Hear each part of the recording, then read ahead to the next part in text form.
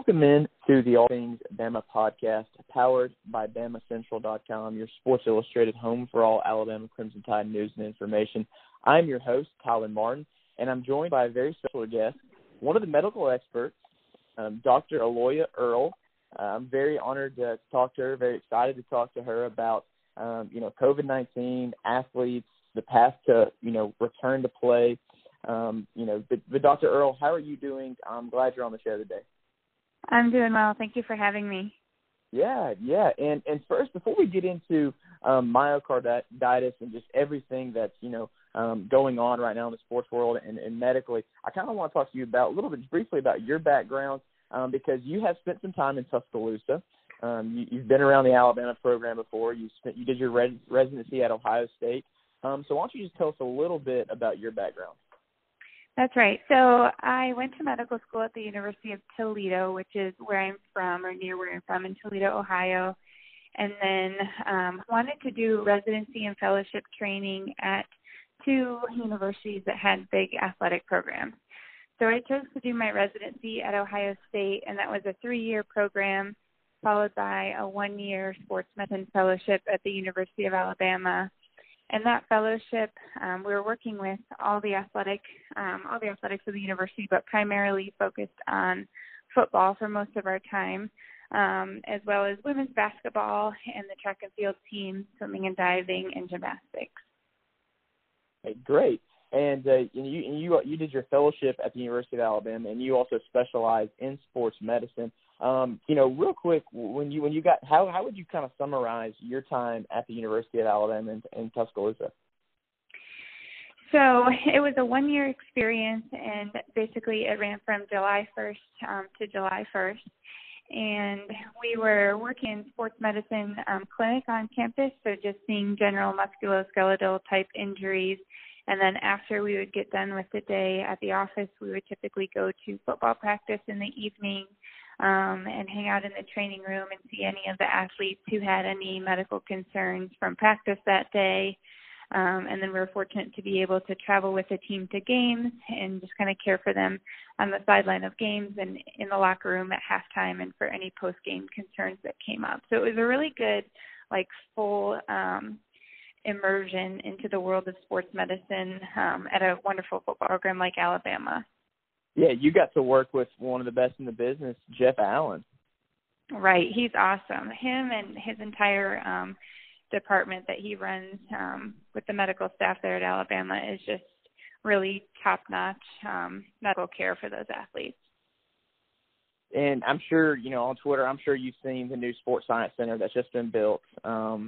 It's absolutely unreal, the technology and, the science that's going forth, and especially at the University of Alabama. I know at Ohio State, too, where you have a background in. But I know you've got your own place now at Premier Health, and you're in Ohio, correct? That's right. Yep, Dayton, Ohio. So, as we kind of just shift the conversation toward football, I know, you're in the Big Ten area, and I know the news yesterday was obviously a disappointment, the cancellation of a fall season. And one of the reasons why, that was reported why, Kevin Warren, the Big Ten commissioner, kind of shifted toward this and the school president was because of this heart condition, myocarditis, which is apparently linked to COVID-19. First, kind of put it in simpler terms for us. First, what is myocarditis?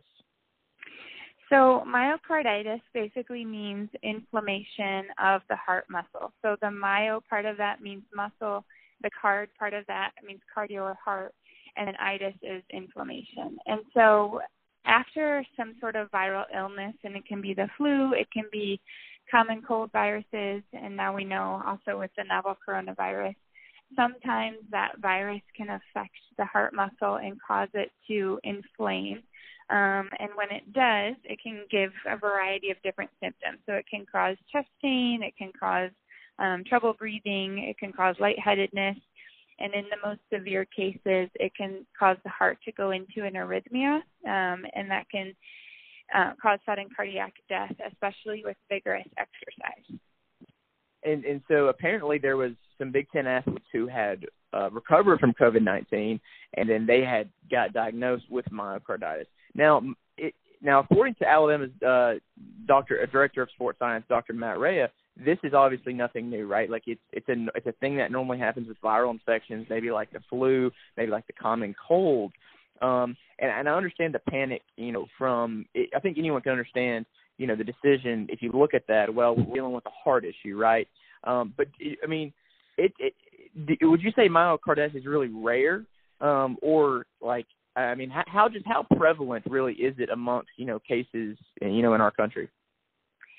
So it's hard to say because with everything with the new coronavirus, the research is just not there yet. There's no long-term studies because it hasn't been around long-term, and there's no huge number of studies yet. So it's hard to say exactly what the prevalence is, especially like compared to a typical influenza, for example, the prevalence of a post-influenza myocarditis.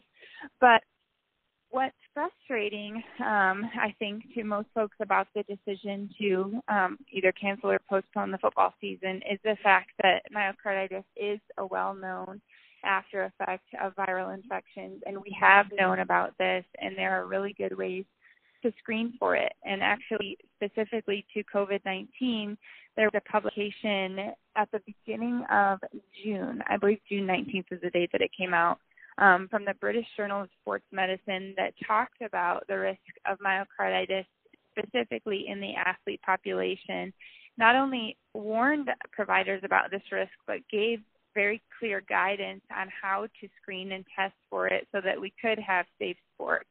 And then in July, on July 9th, there was another publication to guide us even further from the American Medical Society for Sports Medicine, which is like a group that every team doctor belongs to. And so we've had this really clear guidance. We were really well prepared and ready to handle screening for myocarditis. And then it seems like just in the last, 72 hours, the media caught on and it just went crazy with, what is this new concern? But from the medical world, this is not new at all.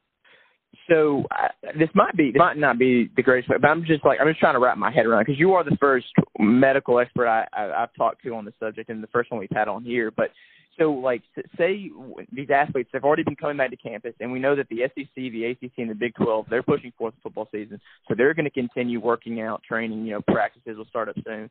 And I know at the Big 10 schools, I know they're going to, still be allowed to train, things like that. But say they're just working out, and say they were to get a common cold, right, or maybe even the flu, and then later on, after they recover from that, they get myocarditis. With that, whether or not they get COVID, like the chances of them still getting that are still there with the flu or the common cold, because it's not that COVID caused the myocarditis, because it could have been caused by the common cold or the flu, correct? Exactly. Yep. And I think that's another frustration too, is myocarditis has been around, it is around, and it's still going to be around in the spring. So if we're talking about having a spring football season, coronavirus isn't going to go away by the spring, and the risk of having myocarditis after coronavirus isn't going to go away. And so I'm just really curious to know where that decision-making came from, and I would love to be a fly on the wall in those medical advisory conversations, because maybe there's something that we don't know about that swayed that decision. But if we're solely talking about myocarditis and the risks of athletes returning to play in general from a cardiopulmonary standpoint after COVID, I think that we're as well prepared as we could have been. So I don't know what the difference is going to be between now and the spring when it comes to clearing those post-COVID cases to go back to play. I think the protocols are going to be the same as they would have been if we were to start football tomorrow. And because if they weren't testing, right, if they were monitoring this, then these athletes would never know that they had myocarditis. And I understand, even if they had the common cold and they found out later on, okay, they had myocarditis, and it was, maybe a very minute or maybe small case, that's a good thing they figured out, because I feel like nowadays, Dr. Earl, especially, I'm just using Alabama as an example, the resources and the ability at most of these Power 5 programs to detect this information and detect these cases, it's better than it's ever been before. And so I don't understand why, you have plans in place, and then you're a conference like the Big Ten, you have, Ohio State, Michigan, the resources to combat this, and then you just don't do it. I'm on the exact same page. I feel the same way. it's interesting because if you think of the flu, for example, every year we have a flu season, we test athletes for the flu. We never screen for myocarditis prior to return to play. Like, we don't do an EKG unless there's some reason to believe that they could be at higher risk. So if they're having those symptoms, or especially if they feel better from the flu and then they start to go back to like vigorous football activity and they start having chest pain or these sharp shooting pains in their chest or shortness of breath, it's on the top of our list of things to consider. We think about maybe they have fluid in their lungs, do a chest x-ray, maybe they've got a myocarditis or a pericarditis, which is an inflammation of what's called the pericardium, which is like a lining around the heart. So those are really like the three things we'd be like, okay, let's check for these. But you're not screening prior to letting them go back to play if they're not having those concerning symptoms. So the fact that we were even planning on doing this pre-participation re-screen for it after a COVID test was positive prior to going back to football was like overly cautious in my mind. Now, if myocarditis does turn out to be much more prevalent with COVID-19 than with other viral infections, I understand the purpose of that screening. But that was there, like we were ready to do it, and we're still not going back to football. So that's where I kind of don't understand the decision. And you mentioned, you're obviously in Big Ten country, and they're talking about a spring season. But one of my first things is you're bumping that into the heart of flu season. And if there's no quick start vaccine, right? There's no we don't know if that's going to be entirely effective yet. Then that's going to cause a lot of issues even more. Right, and I don't know what we expect to learn between now and January that's going to make football safer than we were already prepared for it to be, like I said. And it's not a resource issue. It's not a cost issue because an EKG, if we screened every COVID-positive athlete with an EKG prior to returning them, that's $50 an athlete. That's a drop in the bucket for a Power 5 school. Even if we did an echocardiogram, which is like a heart ultrasound, or a cardiac MRI and blood tests, which are like even more specific ways to screen for myocarditis, that's still nothing from a cost perspective compared to what they're losing by canceling the season. And it appears with the SEC, the Big 12, the ACC moving forward, and they're going to put the resources to adding a different layer of protocol to where they're going to have an EKG, where they're going to check this, and monitor the heart issue. It seems like they're doing a good job on that end. My whole thing is like,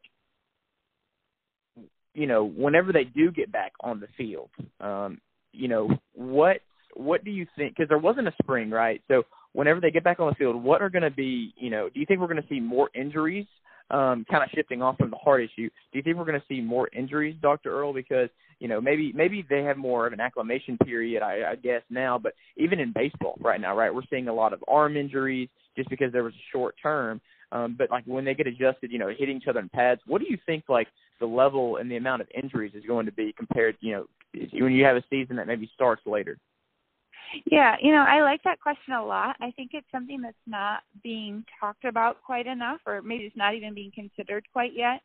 I do worry about that. My biggest concern, I would say, as far as getting back to a regular season is deconditioning and those type of injuries, those overuse injuries from being out of shape. Because even though they're working out and they're trying to keep some regular schedule and keep themselves conditioned, I cannot imagine being a student athlete right now trying to motivate yourself to go and do these workouts when the season is so nebulous and there's so much ambiguity about if and when am I even going to be able to compete again. And so while these athletes are the most motivated of all the athletes, they're top-notch elite level athletes, it's still got to be hard to get yourself to the gym, get yourself to these workouts when there's so much uncertainty circling the season. So I do worry about that deconditioning aspect of it. And apparently, the Big 12, they were talking about, they were deciding, hey, we're going to go with a structure of a season, and we're, and we're going to have, because if we didn't have a season right, there's going to be the chances that these kids may get COVID, the chances of getting COVID are even higher. And also, too, the mental aspect of it, right? The mental aspect of not having a season and what that does to a player and for an entire season, that's that's going to hurt you more than, rather than, the known risk of what COVID is, low, and the chances of you not, in monitoring and not allowing an outbreak, the chances of that is better than, what the negative effects were of not having a season. I agree. The psychological toll that these athletes are undergoing, even the coaches and staff, is just got to be exhausting. And it's really also the feeling of being out of control. So you've got these people making these decisions, and in my opinion, there's a lack of transparency. It's like, okay, we know the season got postponed, but why? Like, why exactly? What was the rationale behind that decision? And what metrics do we need to meet in order to have a season? Like, what do we need to do better? What are we not providing, either from a medical standpoint or a public health standpoint? So some transparency, I think, to help that feeling of being out of control, because that's just going to lead to a lot of psychological exhaustion. Yeah, that was my next question for you. And because apparently the Pac-12 got some sombering information, Greg Sankey, SEC commissioner, says, hey, we've got the green light. And then the ACC chief medical officer from their COVID advisory board from Duke is saying, yeah, we're absolutely ready to go. Why do you think, people in your field aren't kind of lining up on the same side, and they're not coming to this? I mean, and I get it. You can have different doctors in the same room and they'll have different opinions. But why is it because everything has been so politicized? What do you think the issue is on why doctors aren't really lining up? You know what? It's really interesting because even within the medical field, so I'm sports medicine. I'm not an infectious disease expert. But among doctors of every specialty, like friends that I've known or colleagues that I've talked to about coronavirus, there's so much different opinions, and everybody has different information. And we're getting, truly, the medical professionals are getting their information from the media and news sources. And even within that, there's mistrust.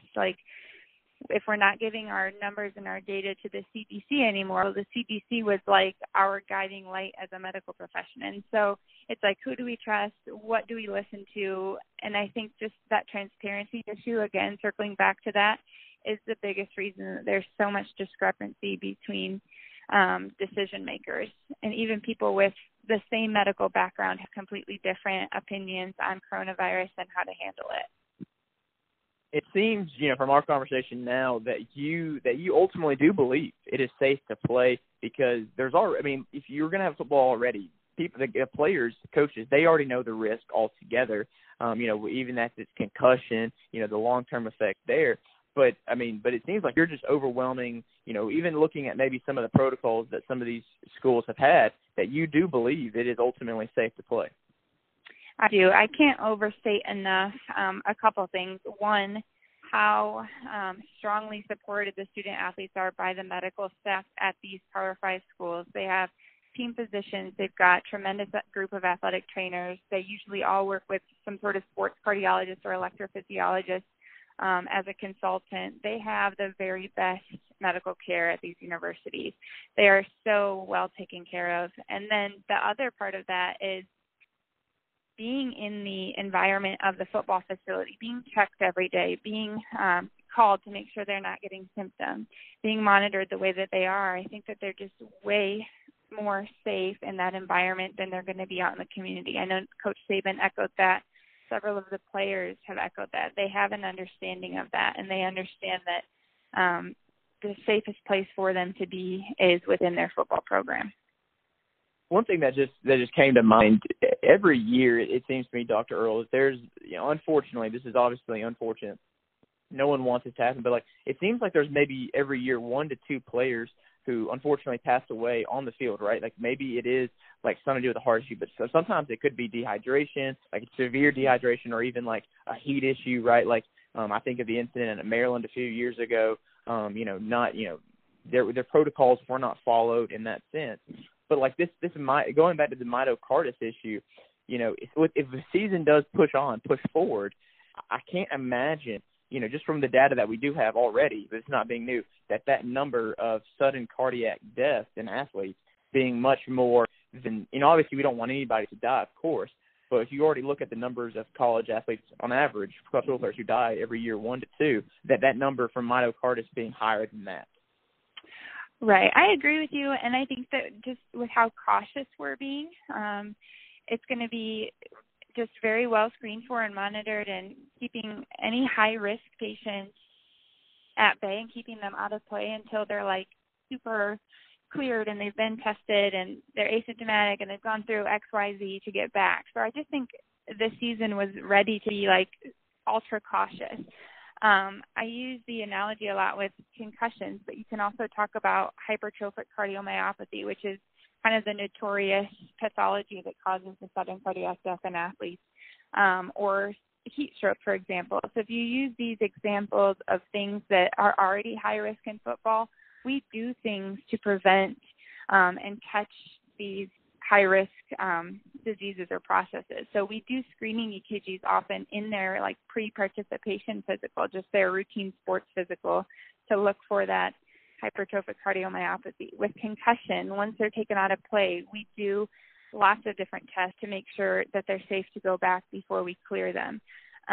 With heat stroke, we've got protocols in place. We practice like athletic trainers and team physicians practice emergency situations in case an athlete were to have signs of a heat illness. And so for me, coronavirus and everything that comes along with it was just another one of those things that we were ready to take on and we were ready to be prepared for. We have the infrastructure, the resources, and the staff to deal with things like that. And that's what we do in sports medicine.